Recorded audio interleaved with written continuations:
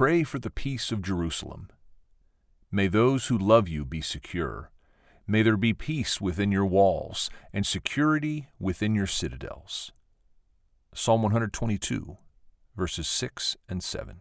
So I write, David prays for peace within the walls of Jerusalem, but peace is not a given. Elsewhere, David describes a city at war with itself. Quote, "For I see violence and strife in the city.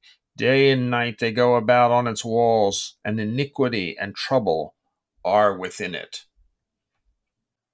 Yeah, it's quite a declaration for Jerusalem and for every urban setting that we get to be in. So we generally think of as suburbanites, the urban setting as being the dangerous and scary place. But the Lord says, "Ask of me, and I will bring security and peace."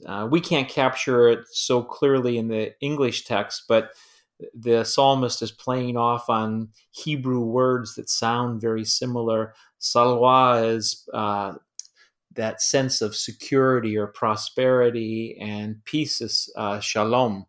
And so would have picked up in the ears of the Hebrew listener what could be considered a place of gathering, of trouble and sin and discord, can become a place of God's security and peace, and we're to seek him for it.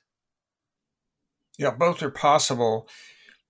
Am I wrong to think that Jesus might have been thinking of this psalm when he comes to Jerusalem on his last journey there and actually weeps over Jerusalem? Could have been part of, there's so many passages that you can trigger back to other declarations.